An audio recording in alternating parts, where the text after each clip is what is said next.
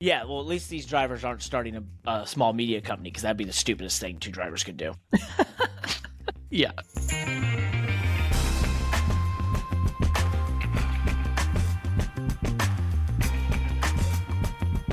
All right, we're live. Welcome to the Money Lap Podcast. I'm Parker Klugman, joined as always by Landon Castle. This is our podcast about all things motorsports. Check out the Money Lap newsletter at themoneylap.com.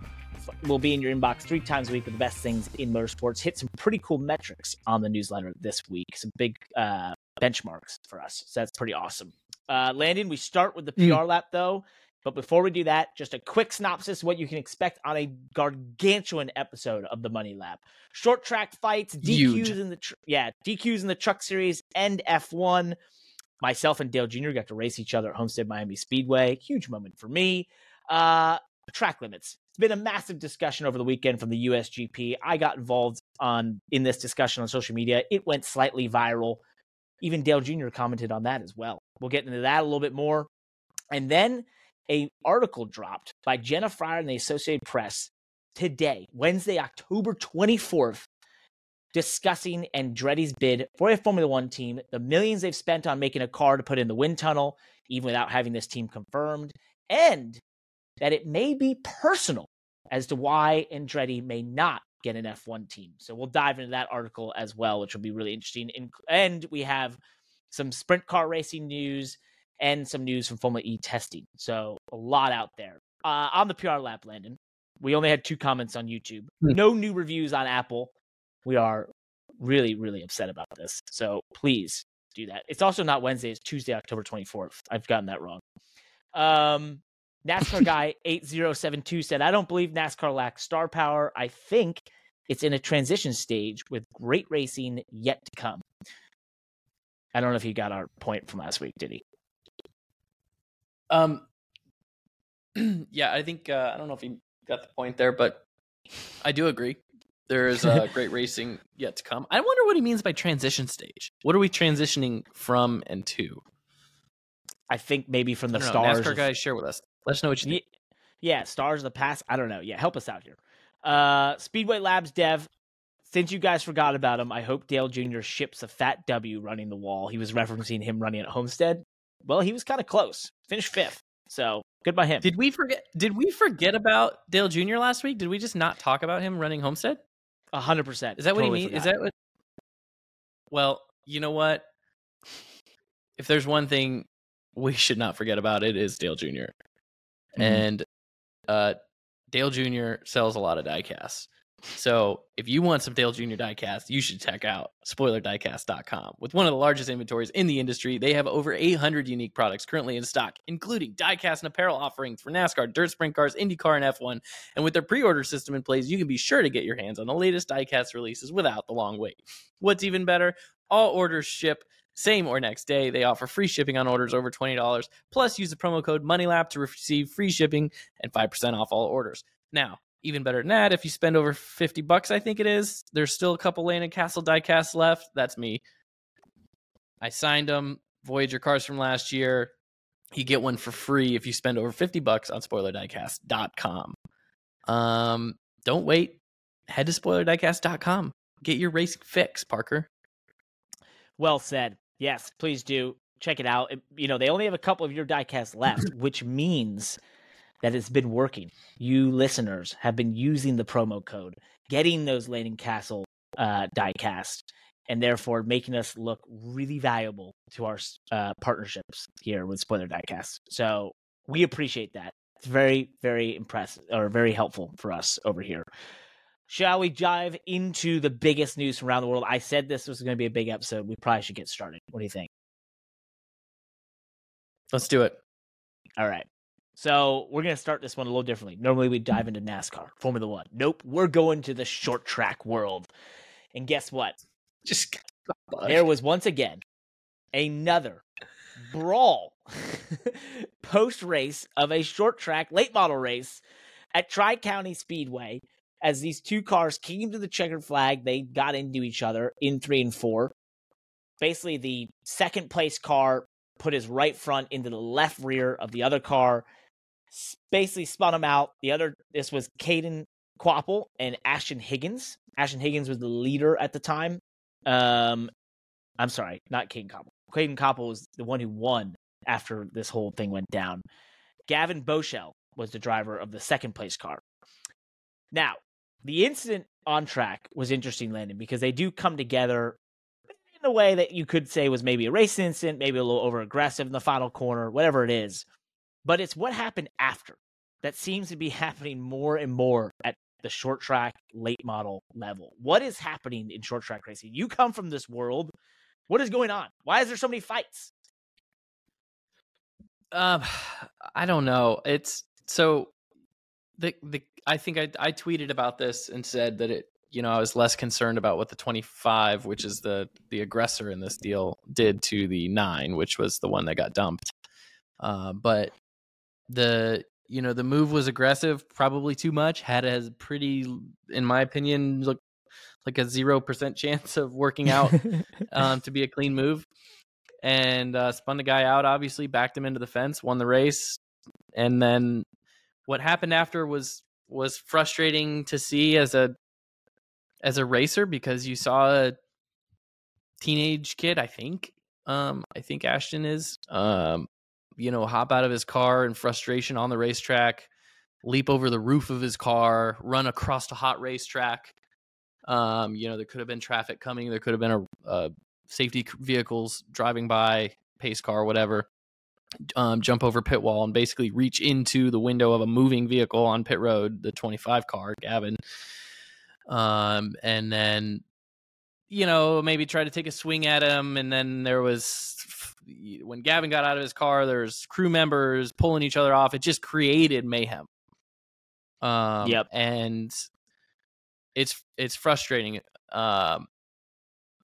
because it's frustrating because you can say what you want about the move that was made and the wreck that happened, and it shouldn't have happened, and he made a bad, whatever, what he deserved. But we're talking about teenagers that nobody deserves to whoop anybody's ass. And I'm referring a tweet that I actually responded to. It's like, well, that guy deserves to get his butt whooped. And I'm like, no, nobody at this level. These are our future stars. These are the kids that are going to become NASCAR drivers. At this level, nobody needs to get anybody's ass whooped. This is where they learn. And hey, it's unfortunate that the driver got wrecked, and it's unfortunate that it was an egregious wreck. But we don't need to be reacting like that. It's not just. I mean, expressing emotions is okay, but like, just putting yourself in danger running across the track, putting getting the crew members on pit road riled up, and basically, I'm using a horrible word here, but it's like inciting this brawl. It's just unnecessary. It's wrong. And I don't know why we're seeing more of it. I don't know where this is coming from. I mean, I feel like we see this at the professional level. Maybe things start at the top. I mean, we've had several fights on pit road this year. I guess we've never been any strangers to that in NASCAR, but I don't know where it's coming from or why it's happening. What I find interesting is we've been around the short track culture before, and I think there is an element of the enjoyment around this sort of thing, right? The idea that this can happen. There's the glorification of it from the Madhouse show that was on History Channel a while back about Bowman Gray and the craziness that comes out of that place and the cops and everything, right? I think the part to me that gets really interesting is like, okay, I understand the driver's frustration. I get, making it known you're angry, right? I understand having the emotion of wanting to fight. Although, like, personally, I've been close to that. I've never gotten to where I actually fought the person. But I've been there. I've been that angry. What I don't appreciate is the people that come in 10, 15, 20, 45 seconds, and maybe minutes later into the brawl to then just agitate things. There is a guy in this video that I swear, I didn't do the timing on it, but I swear it has to be 45 seconds after the initial fight breaks out of just like 20 people going everywhere. He runs from the front stretch, runs up to this guy, and just rips his shirt off him. And I'm like, what? What are you even doing? So, that's the part to me that gets really disappointing. You can have the drivers be frustrated and fight. Maybe their significant other, like crew chief, whatever. I get that. And I'm not condoning it, but I'm just saying, like, I get it. When it's the guy who just looked like he came from 3 rows back in the stands, runs through the front stretch hold on. and gets involved, I'm going to that's stop BS you there to for a me. second because No, it's BS. I mean, it's tough because I don't want to say that like we don't ever should, fighting shouldn't be allowed or hard line on fighting, or maybe we should at that level. I don't know, because you have this balance between, Bowman Gray culture where that's part of the show, and then, short track racing anywhere else. And we always, there's all these blurry lines on how we cast judgment on whether fighting is allowed. And you're even doing it yourself right there by saying, well, I'm okay if the driver or the crew chief or someone close to them. My point is saying, when the driver, if anybody, especially at the top of the food chain, like the driver, that's the tippy top of the food chain on these deals. If that driver gets out of the car and cannot show, control over his emotions, that energy bleeds out to his team, and they're going to get just as mad as him, and that's their permission to go get into a fight. And that's what turns into a brawl. And this deal turned into a brawl because you had a 16-year-old kid, just lose his mind and try to jump into a moving car. And hold on. Ashton is 21. A 21-year-old. Okay, so he's going to attack a 16-year-old kid? Like, is that what he was trying to do? I don't know. Yeah. I mean, yeah, it's just like, what are we doing here? Yep. Why is this becoming the reaction to everything? And then, I don't know, the people's reactions online is saying that Gavin deserved deserved it. And it's just like, I don't know, he didn't deserve anything. He just, maybe it was a bad move. Fine. I mean, bad moves happen. We could talk about where the bad moves come from. That's another great conversation. Does it come from internet racing? I mean, does it come from growing up, spending all this time playing, racing simulations online where, you don't have the same, you can learn, while it's great that you get to learn these fundamentals of racing in a safe environment, are you learning by taking greater risks than you should be taking in real life? So that when you go out into the real world racing, are you taking bigger risks? And you're not programmed to pay the price for them, like those of us that grew up without sim racing. I mean, those are conversations to be had. I mean, how old are you? Some people might say it's a side effect of paid drivers, but I mean, it could be some of that. Like if the culture, it's short track racing, there's less drivers that are responsible for building their own cars and housing them themselves than maybe there ever was at these levels of racing. And that could have something to do with it, pay driver culture. But we've always had pay drivers, and I don't know, young drivers have always torn up stuff. I mean, that's kind of what late model racing is. It's just frustrating to me that like this is the proving ground for our talent. Gavin Bichelle is a really good driver. He has a Chevy emblem on his car for a reason, right? He's in the pipeline. He's gonna go places, and I'm sure Ashton is too, right?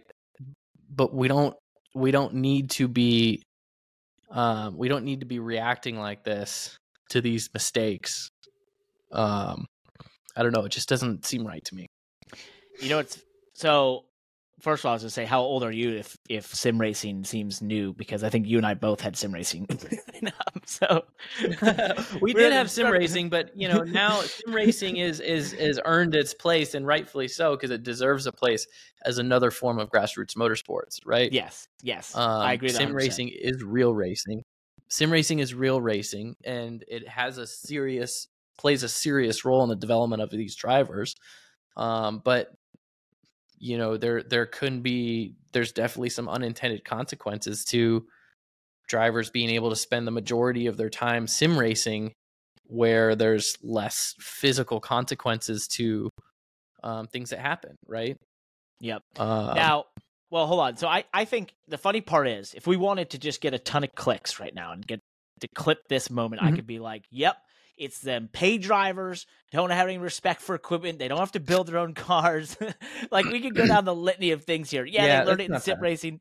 And the reason I bring this up, not to make fun of the internet, but the point being is that what's interesting is that short track racing, I believe right now, has never had more of the ability for people to pay attention, right? With Flow Racing and the streaming partners and that sort of thing, that you can watch these races live now, Cars Tour live.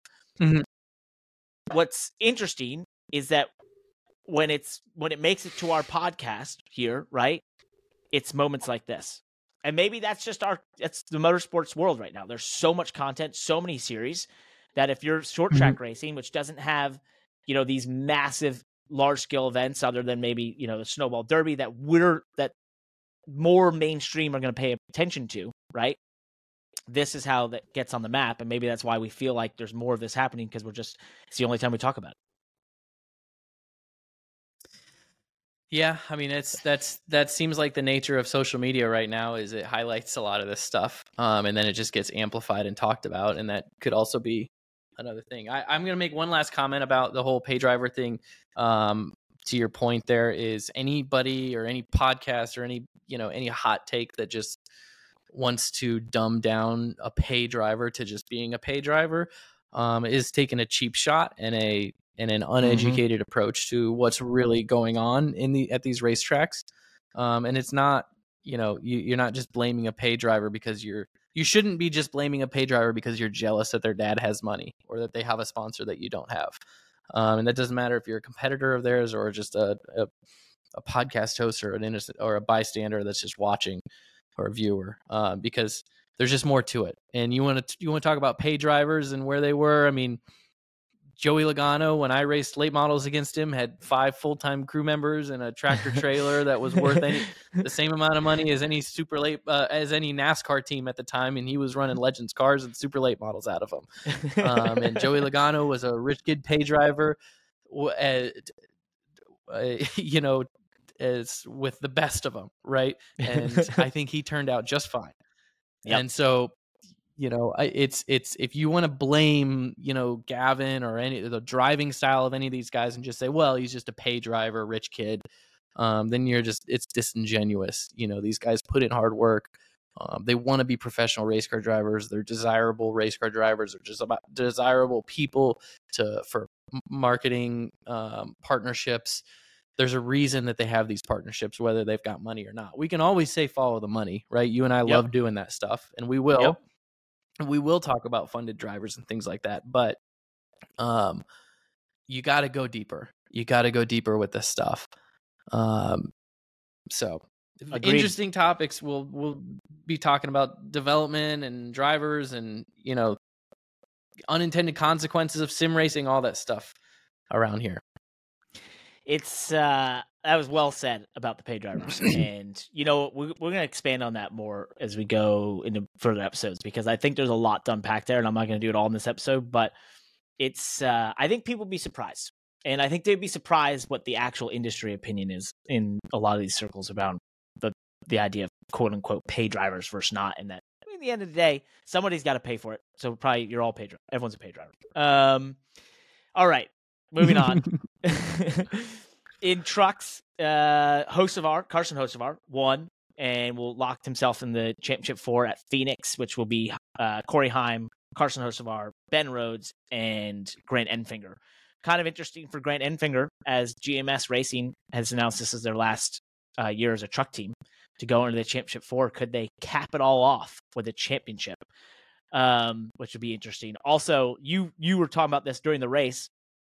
Zane Smith was disqualified from the truck race after they had a bit of a windshield quote unquote failure. It was quite obvious that their windshield was deforming. So he was disqualified.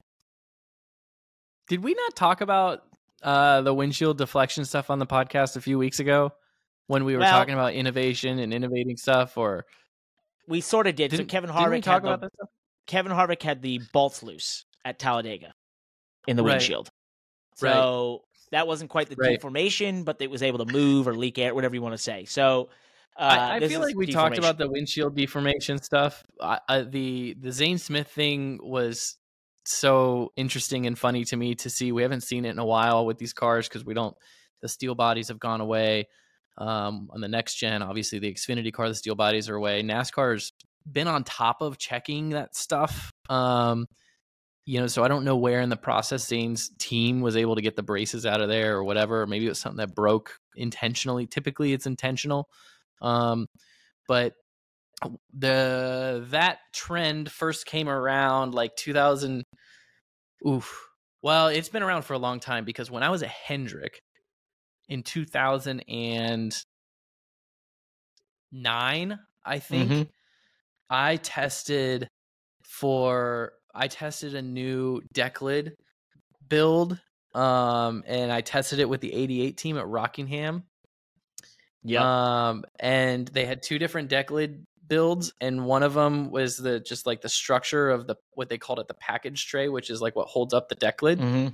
So we had the stock one that they always ran that was well supported, and then they had another one that inside of the steel deck lid there's like sleeving and all this, or like I say sleeving, there's just like all this supports and stuff, and the supports, none of them were tack welded. It was really loose, and then the supports were really soft on the package tray. You could literally with your hand just push it down, so it would make the deck lid like sink and the spoiler go up. And so I tested it one way, and then they changed it all to the other package. I tested the other way, and it's crazy to think, but it was noticeably faster, right? Driving the car, I could tell how much more downforce, and we went faster. So obviously they ran that. That was in 2009. Okay. In 2015 and 16 is when we started, at least cars that I was driving. Some teams might have been doing it sooner, but 2015 and 16, they started deflecting the windshields. And so there was all kinds of different ways that teams would do it. You could pluck they had the windshield brace might have had like a little a fastener or something. The driver could pluck the fastener out and make the brace come loose, and then the windshield would compress. I remember the first time I drove it in a cup car was maybe at Kansas, and it actually deflected so much down the straightaway that I was like Mr. Magoo. Like my I couldn't. It took my eyes a bit to adjust to the looking out the windshield when the windshield went from like being concaved to, or convex to concaved, I guess you would say. So that was interesting. And then another way that they started doing it was the roof is steel, and the roof has these little steel braces that are tack welded to the frame and then to the roof right above the windshield. So they would also tack those in at a really low quality so that they would break in the middle of the race, and then that compression of the windshield would also go all the way up to the roof, and so the roof would compress a little bit too. And then the teams would do the same thing on the back of the windows, so the back of the windows would be loosened up and compressed. And so NASCAR would inspect that by going, even on the pre-race grid, even after inspection, a lot of times an official will come over to your car and just push down on the windshield and on the roof and stuff, just to make sure that no funny business has happened between inspection and the grid. And so it's interesting that truck. Here's my analysis of the truck deal, and it's very similar to the remember the tire issue that we had earlier this year with Ty Majeski's car, right? I would be willing to bet that team has noticed over the last several weeks or months or all season long that maybe NASCAR has not been inspecting the windshields like that, right? Maybe they're not checking them on pit road. Maybe they're not, it may be something where the team noticed that maybe NASCAR was overlooking that. And so the team, pulled back an old playbook of a faulty brace or something like that, and implemented it for that race. So to your point, they might have gone a little too far with it, or maybe it was a complete accident. I don't know. I'm not. Most of the time, that stuff is not an accident.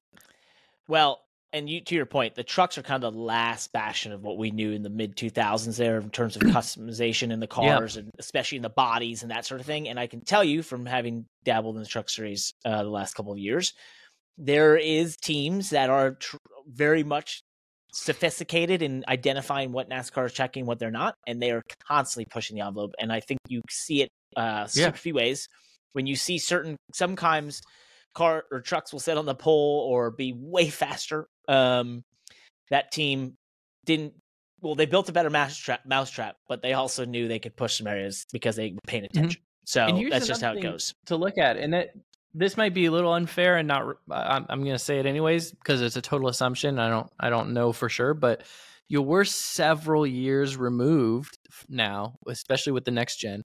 We're a couple years removed from the officials having to look out for this stuff, right? Yep. And on top of that, just like any other business, I don't know who the roster is of officials right now in the Truck Series and in the Cup Series, but chances are it's not the exact same people inspecting trucks and Cup cars today that it was 3 years ago.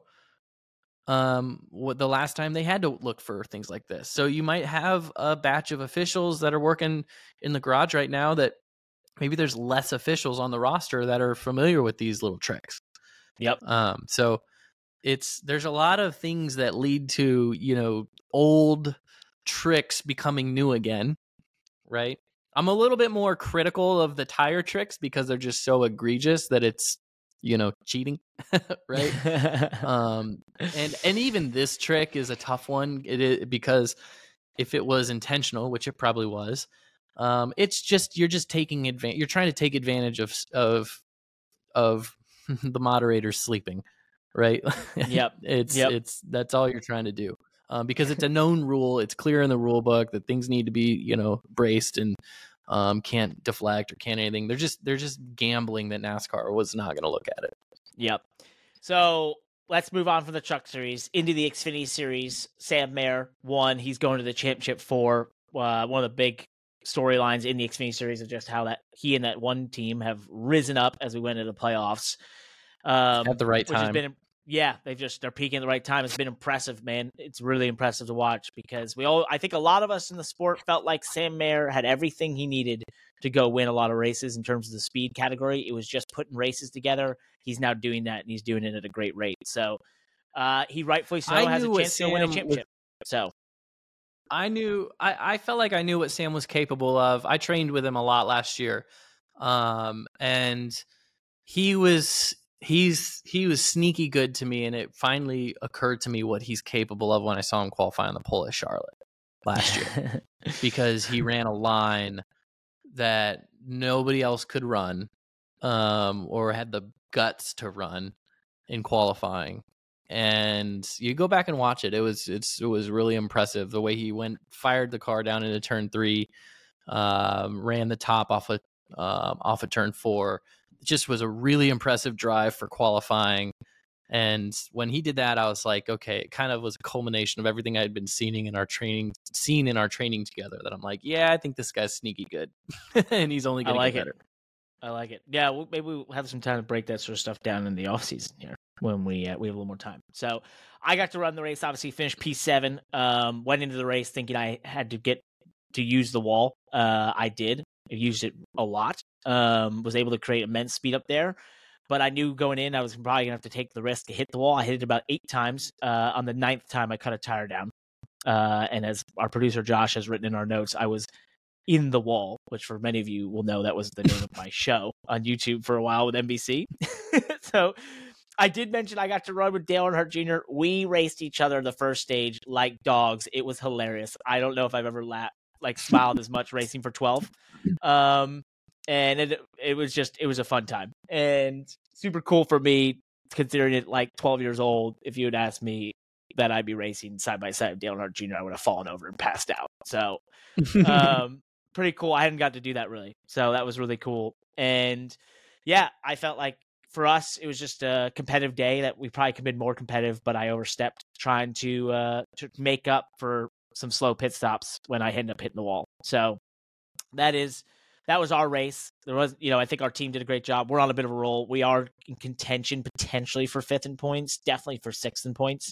So, we're putting together at least a good season here to finish out, which is pretty exciting for obviously our team. So we got knocked out of the playoffs, but we still get a lot to fight for. And I think if we can just keep these sorts of runs up, scoring stage points and finishing the top 10 to top 5, I'd be very happy. So pretty cool. It's been a good year.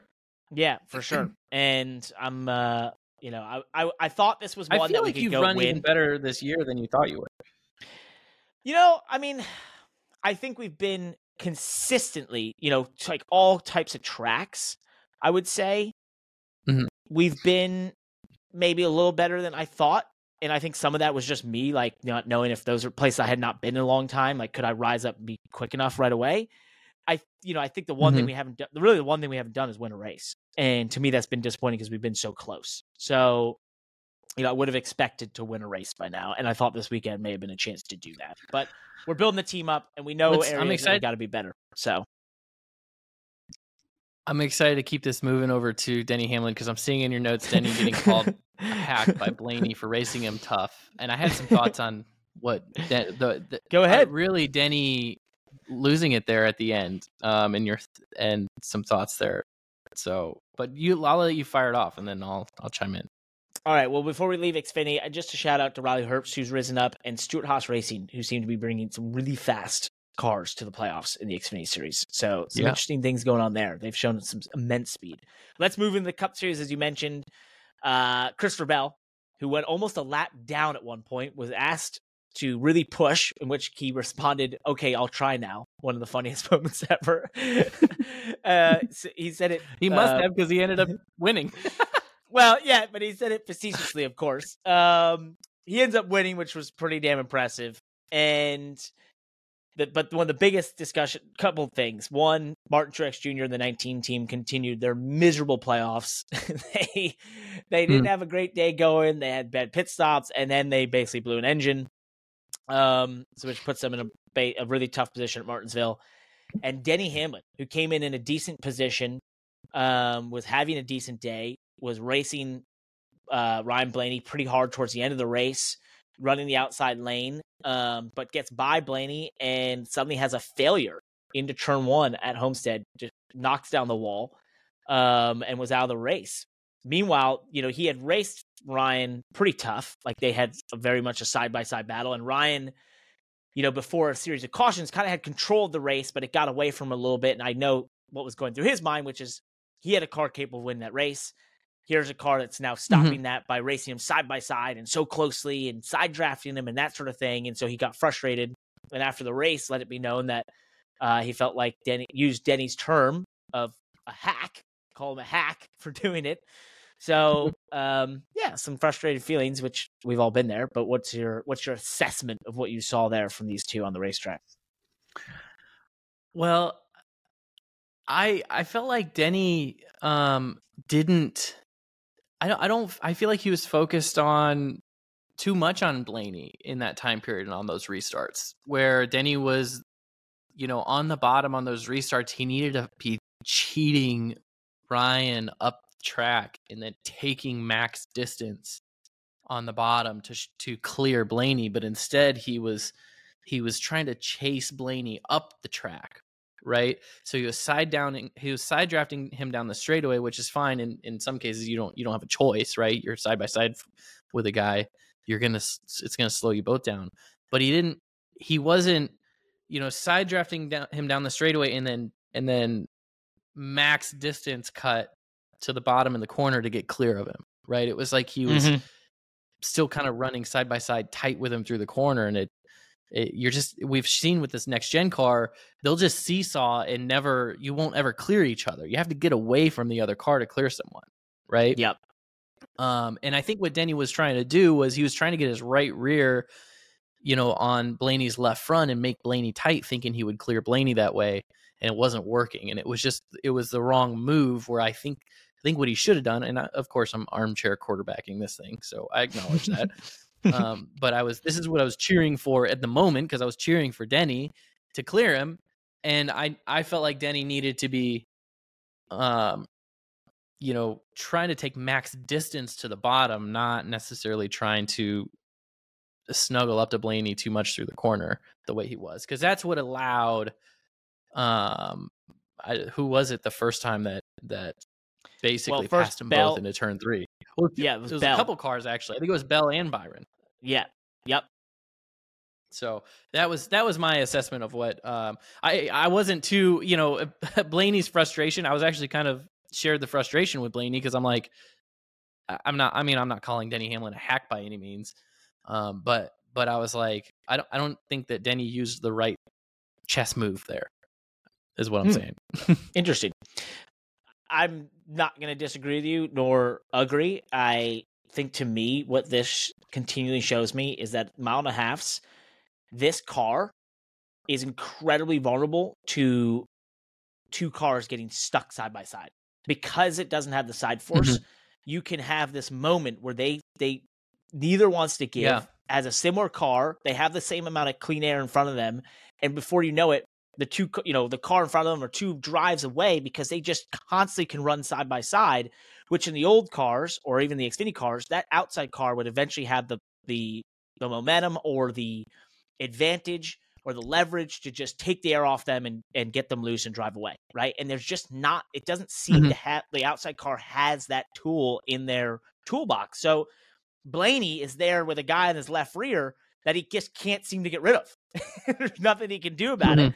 And you can't squeeze them anymore. And you can't, there's nothing to do aero effect wise to just get rid of them.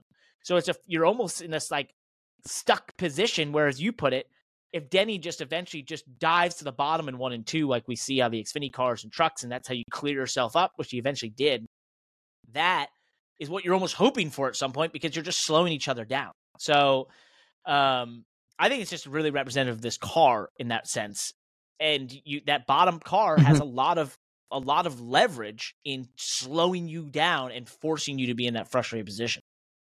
Definitely. Well, it has made the Martinsville race a must-watch if you're a Denny Hamlin fan. Can he find a way? Is it still his year? It is. It's always his year until it's not. It is, yes, and it still is because he still has a chance. And until we leave Martinsville and he's not in the championship 4, it is his year to win the championship. Trust me, that's just the way it is. Some news for NASCAR was we'll talk about the Formula One USGP later on in this episode. We have a lot to dive into in the F1 world, but before we get there, just a feather in the cap for NASCAR. The NASCAR Cup Series, unsurprisingly, beat the U.S. Grand Prix by a massive margin in terms of TV ratings. Even with all the hype surrounding Formula One, Drive to Survive, all the social media hype, it is still not nearly the draw on TV that NASCAR Cup Series is. And the only place they maybe could have had a better situation would have been in the 18 to 49 demo, which though 15% of the Cup audience was in that demo and 36% or roughly or so of the F1 race. But that basically puts them at the same amount. So pretty similar, except you get a lot more viewers in NASCAR. Well, we've been talking about F1 or the tourists, the tourists coming through. Motorsport tourist. Two guys that are not motorsport tourists. We're gonna switch gears here, and wow, that was the worst. Why did I use a metaphor like that? God, that's terrible. Kyle Larson, Brad Sweet, who started this high limit sprint car series during midweek with these big prizes, announced that they are buying the All-Star sprint car series that was owned by Tony Stewart, which is cool. And it's great to see them, becoming the entrepreneurs in the sprint car world that they love so much, and sort of doing something new and different. The quote here from Matt Weaver on Twitter from Tony Stewart is incredible.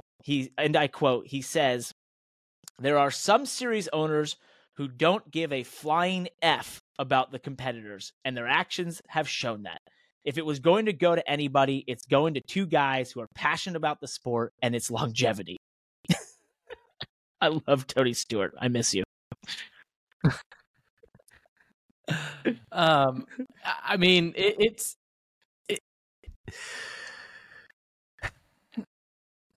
I guess he's I don't know. I don't know enough about sprint car racing, but I think it's pretty cool. It's pretty cool to see that. It's pretty cool to see drivers take ownership stakes in the business that are not just race teams. Mm-hmm. I think that's kind of a new thing. Is it a new thing? Well, have we seen much of that?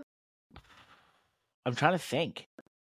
But I don't know. I think that's what's exciting me. I mean, obviously Stewart, had some involvement or has some involvement with SRX, and it's cool to see the drivers take some new different angles to their, paying it back or whatever you want to call it to the business, or just involving themselves in the business other than just running cars themselves. So, I wish them the best. That'll be pretty cool. Yeah, well, at least these drivers aren't starting a small media company, because that'd be the stupidest thing two drivers could do. Yeah, exactly. The one thing I will say on this is I believe there is a bit of consternation around the World of Outlaws and some of the decisions that are made amongst that groups there for the teams and the drivers. So I don't fully know it, but I believe that's where maybe some of that frustration is coming from. As I've heard, some friends in the dirt world have talked about that at times. So we'll see how it plays out. But yeah, as you put it, cool to see those guys investing and giving back to the sport and trying to make it better than the day they joined it. Some news from Formula E.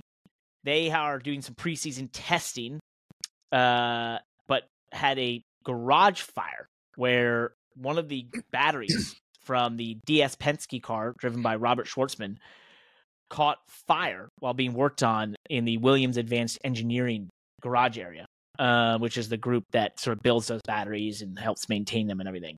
So one person was transported to the local hospital for precautionary checks, and they've basically canceled testing for today and tomorrow going forward. So some interesting times out of Formula E. It's the, if the mainstream media saw this, it'd be the whole look, electric cars catch fire thing, but we'll see what really comes of that and what the cause was. So we'll keep a check on it, but interesting times, and hopefully everyone's okay. So we promised it. Formula One, the U.S. Grand Prix was this past weekend. I do have to do one thing to start, and that is point out my t-shirt. If you're watching on YouTube, you will notice it is the American flag right here with a certain somebody by the name of Logan Sargent. A points scorer in Formula One. First time for an American since 1993, and Michael Andretti. Let's just give a round of applause for Logan Sargent for getting it done. Getting it done for America. Okay. We've never done that. Can we, Josh, in his own country nonetheless. Yeah, can you play the national anthem real quick or something? Because we need more America in this thing. Oh, man. Moving on. Oh, man. Congrats, Logan. He sent me a DM, which was very cool in all his business. So total humble brag. But yeah, we're proud of you. That's awesome to see. We like to see Americans on the international stage doing well. So one of the big things from this past weekend, I erupted the social media sphere talking about track limits. So essentially what got me frustrated was Friday night, I get back to my hotel room in Florida. I have just qualified 10th, felt pretty successful, happy about it, had dinner, get back there, doing some notes, and I'm like, hey, I'm going to check in on the USGP. What happened in qualifying? So I turn on the qualifying highlights, and it gets to where suddenly I'm watching the end of this, and Max Verstappen wins the pole. And I'm like, oh, cool. By 0.005. Great job. Then they go, that lap has been deleted. I think, okay, he cut the course. He had to have cut the course through the S's. Something has gone wrong here. You're being disingenuous. No. Hold on. You already knew. I know. You already knew. No, I did not. I didn't fully know at the time because I'd seen some stuff on social media, but I wasn't fully sure. I then watched them go to this replay, and I see a car that goes through turn 19 at COTA, which in NASCAR, we run all the way out there where it's really bumpy in the offside, in the runoff, but it's not really even that much better to be out there. I see a car that goes onto a curb on the exit of a corner, now a 150 mile an hour corner, I'm assuming, for those cars, goes onto the curb, goes back on the asphalt, and yet was deemed to be outside of the track limits because its left sides were on the other side of a white painted line on the tarmac. This was one of the most unbelievably stupid things I've ever seen in my life. And if you want to know more of my rant on track limits, you can go on our social medias and you can see where I condense it down to a minute and a half. And I'm not going to rehash that whole thing. But Landon, the drivers then asked Formula One, can you please make the line bigger? Because we can't even see it. Because this is so dumb that since it's paved on the exit, we're now deciding that the track is actually just the asphalt section and it is no longer the curbing or was it beyond the curbing like it would be in other tracks that have grass. They wouldn't even say anything. But because there's asphalt on the other side of the curbing, we're now deciding the track ends by these white lines. It makes my blood boil. It goes against every fabric of being a professional race car driver. And I did find that one of the greatest qualifying laps in the history of Formula One for the pole, Imola 2000, the year 2000, by Mika Hakkinen, where he drops his right sides in the grass through the top chicane and still gets the pole, would have been a lap deleted in the current rules that we have in Formula One. That's how dumb this is. Now, I do want to get your opinion on this, but before we go any further, hold on. I do want to point out that Josh did find that before the qualifying session that I watched, which I watched the highlights, Martin Brundle had some pretty incendiary things to say about the idea of going over these track limits. He said basically about the idea that they painted the white line more. He said drivers are deep inside the cockpit. They cannot hardly see the white painted lines that are supposed to be judged at 100, 150, 200 miles per hour. So basically that's why they made the white line bigger. He said, this is a track that IndyCar let the drivers make the track up and frankly looked ridiculous in turn 19 because they were running so wide, which means you're 100 meters closer to the marshals, the crowd, and then the track was designed for while carrying more speed. You can't just let the drivers make the track up, but we have this frustration of these drivers having to judge if they're exactly on that white line or not at high speed with a relatively big racing car. If you carry more speed through the corner and going wide, you're gaining an advantage. He goes on to list a series of options that other tracks have, like at Monaco, you have walls. At Abu Dhabi, they have a drop-off on the exit of basically turn one. And then you obviously have grass and gravel. This, to me, this whole thing is just so ridiculous because we're talking about keeping race cars within white painted lines for no reason because he thinks it looks ridiculous to use asphalt. What is going on here, Landon? I don't know. I think this all started by deciding that everything needed to be paved for safety reasons. And so I understand that. And when you have different racing series racing at these tracks, I think MotoGP riders would probably rather slide across asphalt in their leathers than they would flip through a gravel pit with, or grass or wherever where their bodies can grab, they can, whatever.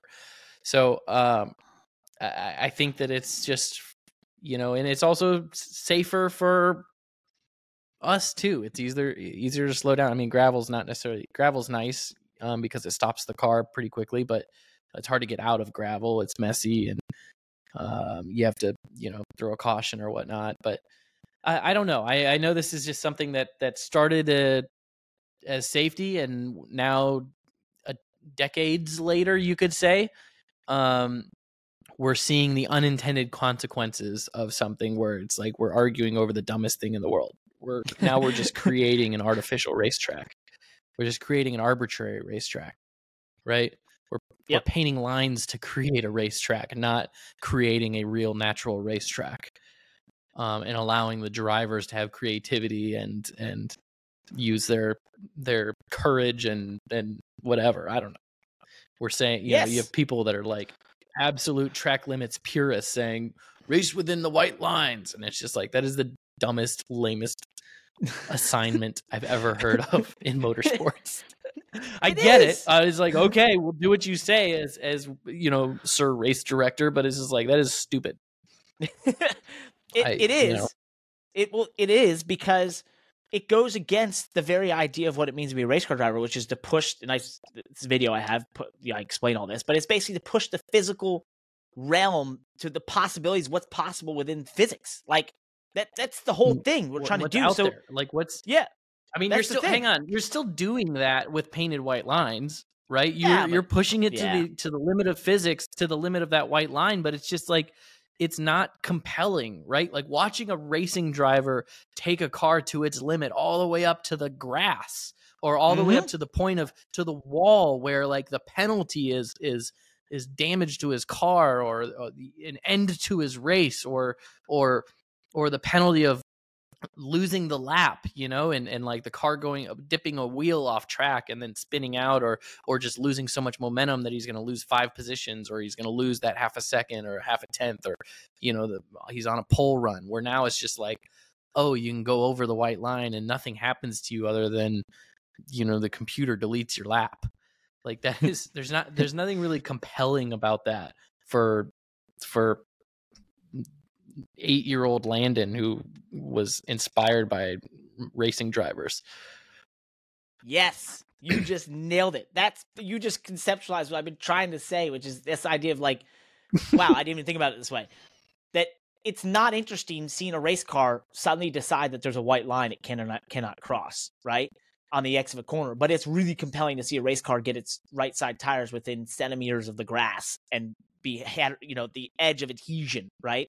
I do think the one thing that's funny about this whole turn 19 area at COTA, which has been the problem, is just from running there earlier this year in the NASCAR Xfinity Series in trucks, that runoff area that they said the F1 cars would be using, I don't know how many would venture very far out there, because it is basically like a launch ramp in terms of bumps out there. Oh, it's rougher than hell.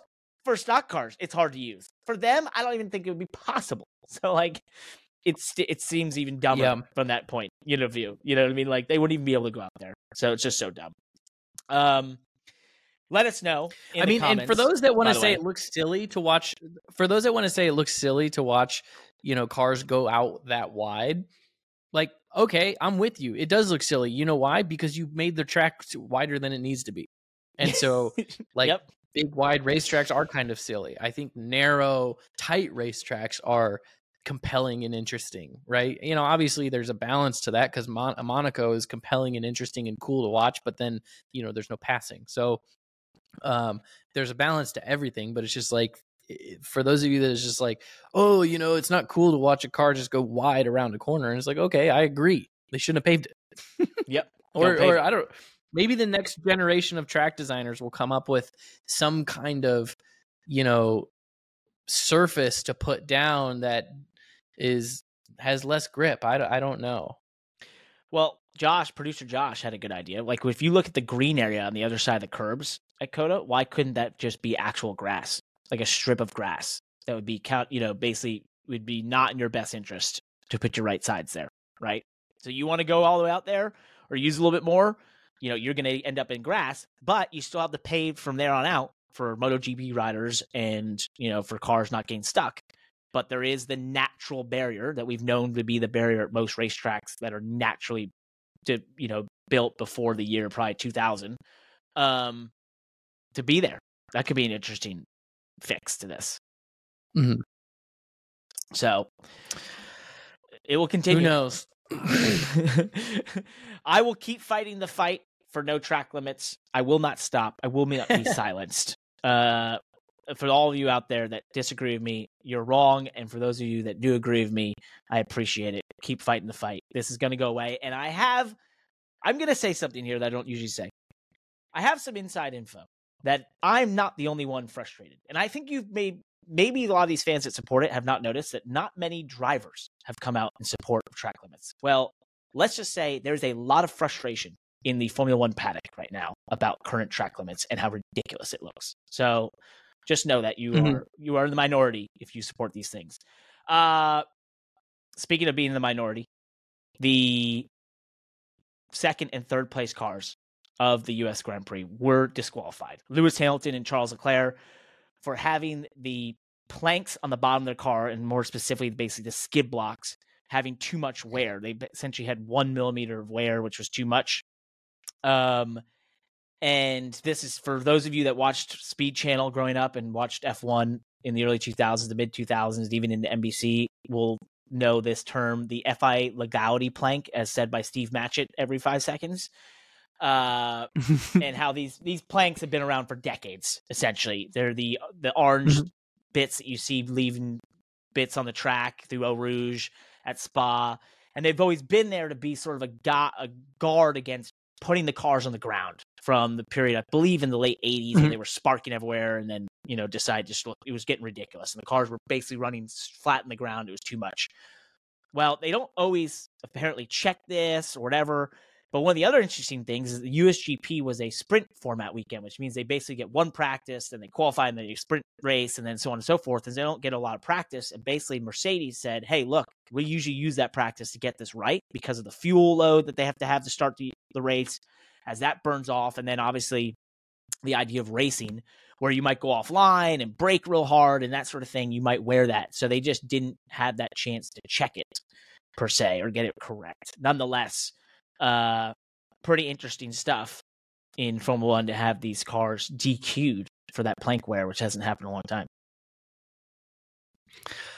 That's interesting that happened. One thing that stood out to me is it looked like Verstappen's car was a little bit higher than the others, which if that is the case, I wonder if that was related to the quote unquote lack of speed on the Red Bulls there earlier in the week. Obviously still in the race.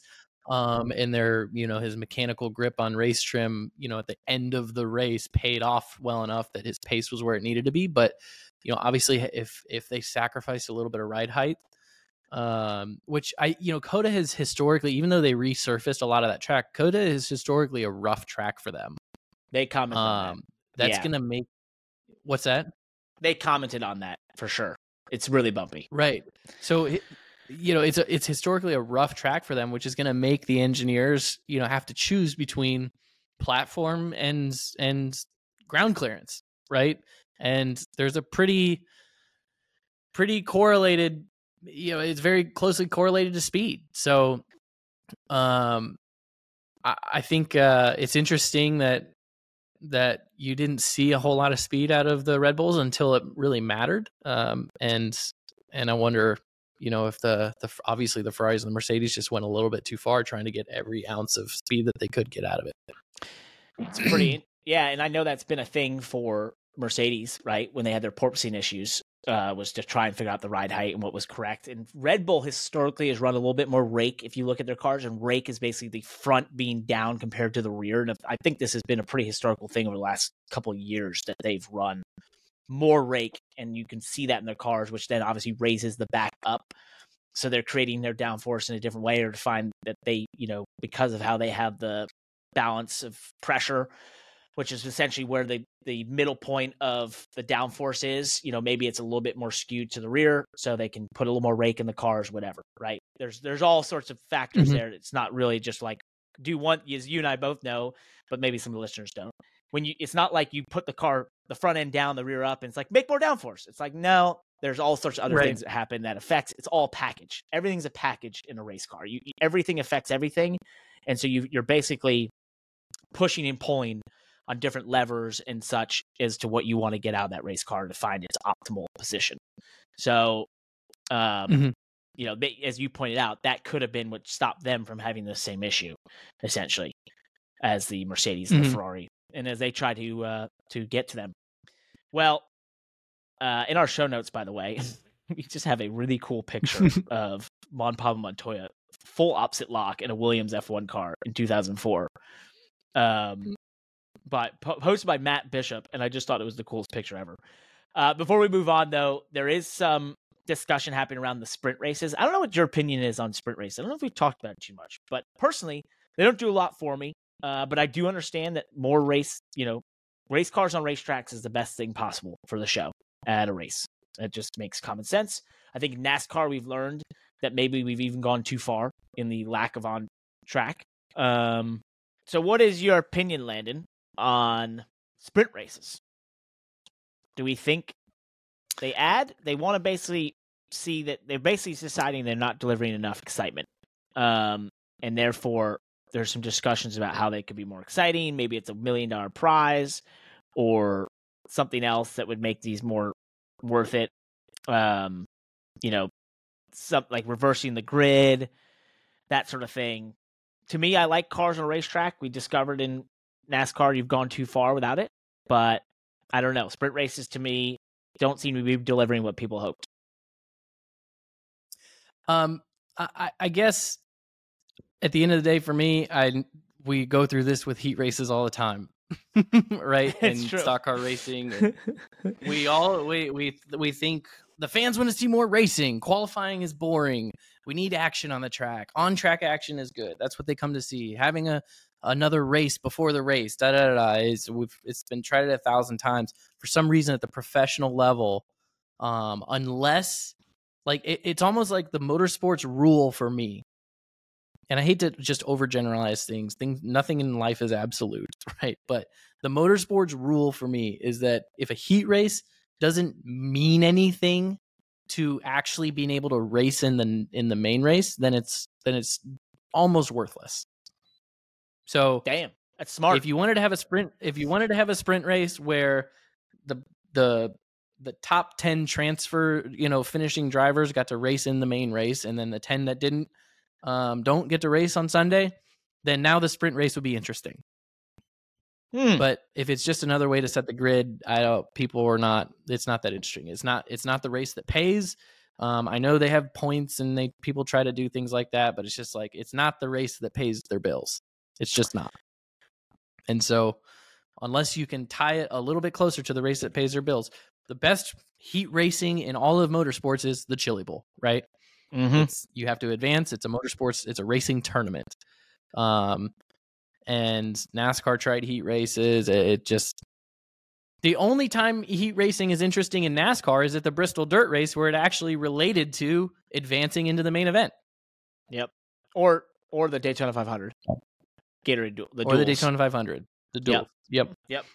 No, I think that's the smartest thing possibly ever said on this podcast, and that's pretty scary. But basically, for all top-level motorsports, all you need to know, if you're going to add another race, it's got to mean something for you making it to the actual big race. Otherwise, it just doesn't it's not going to do what you hope it's going to do. And you're so right. We have seen this time and time again, different formats, all these things.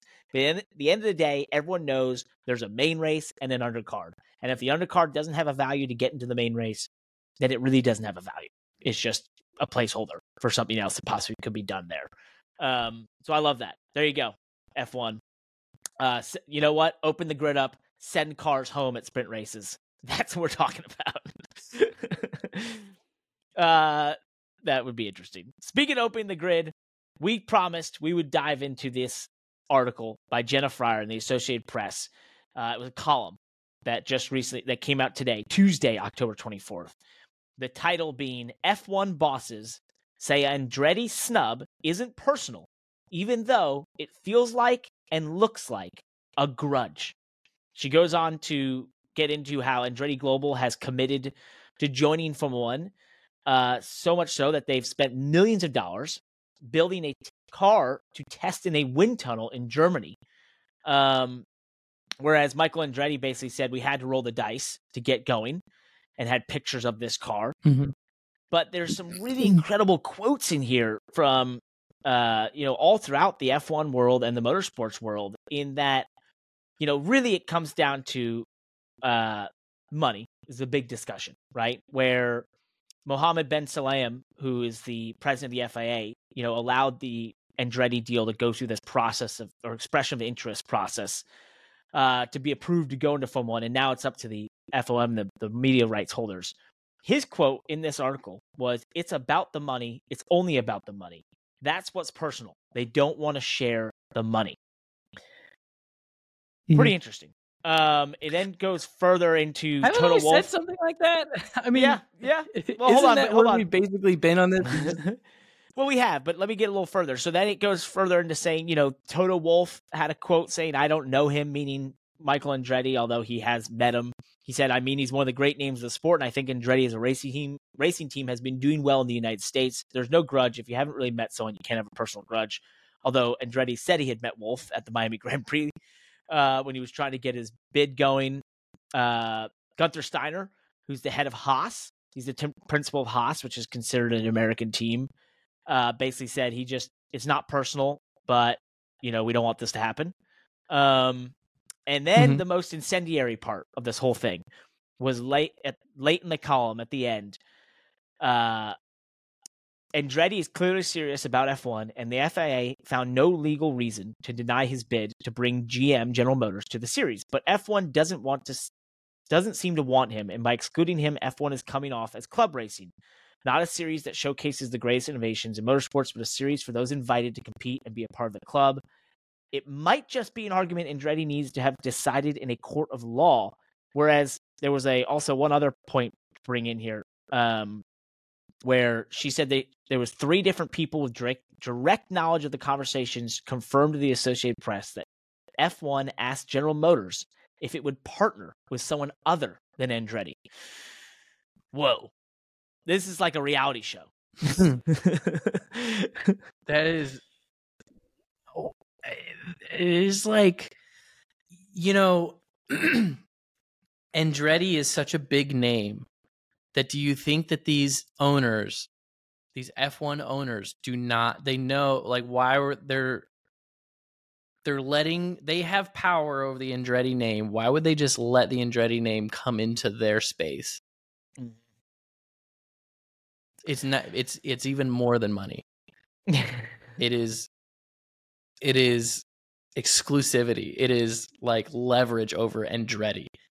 They would rather, if it was about money, like making it, they would rather just let some other Tom, Dick, and Harry rich guy who wants to be an F1 team owner come in, pay his way into the sport, and then probably go out of business 5 years later, 10 years later, like every other aspiring race team owner does. But Andretti can actually take something from these guys. Mm-hmm. It's funny you say that, because a lot of the argument has been, well, they need to add something to the sport. Well, they need to have, okay, it's Andretti. That's a pretty big name adding to the sport. But will they really bring new fans? I don't know. It's Andretti. Then they said you need a manufacturer. Well, they went and got GM, General Motors, one of the biggest manufacturers in the world, and obviously with the top in the United States.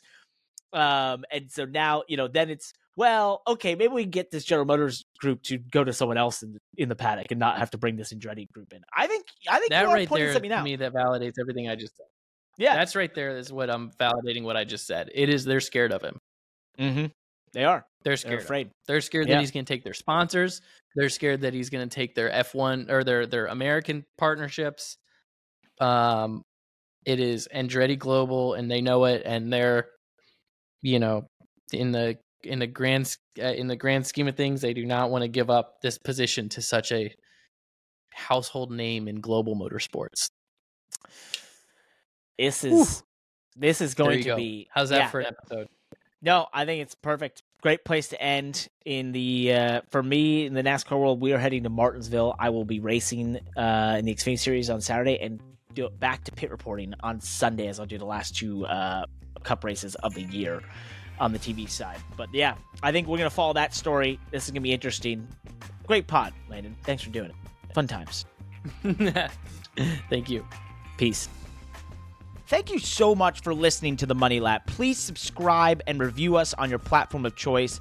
And be sure to join our newsletter for the best 5 minutes in motorsports delivered directly to your email inbox every Tuesday and Thursday. And you know what? We love bringing you all of this content for free. So what do we ask for?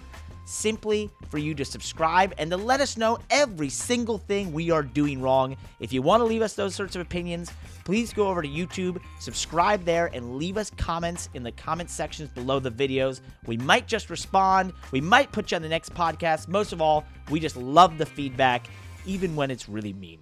Thank you for listening.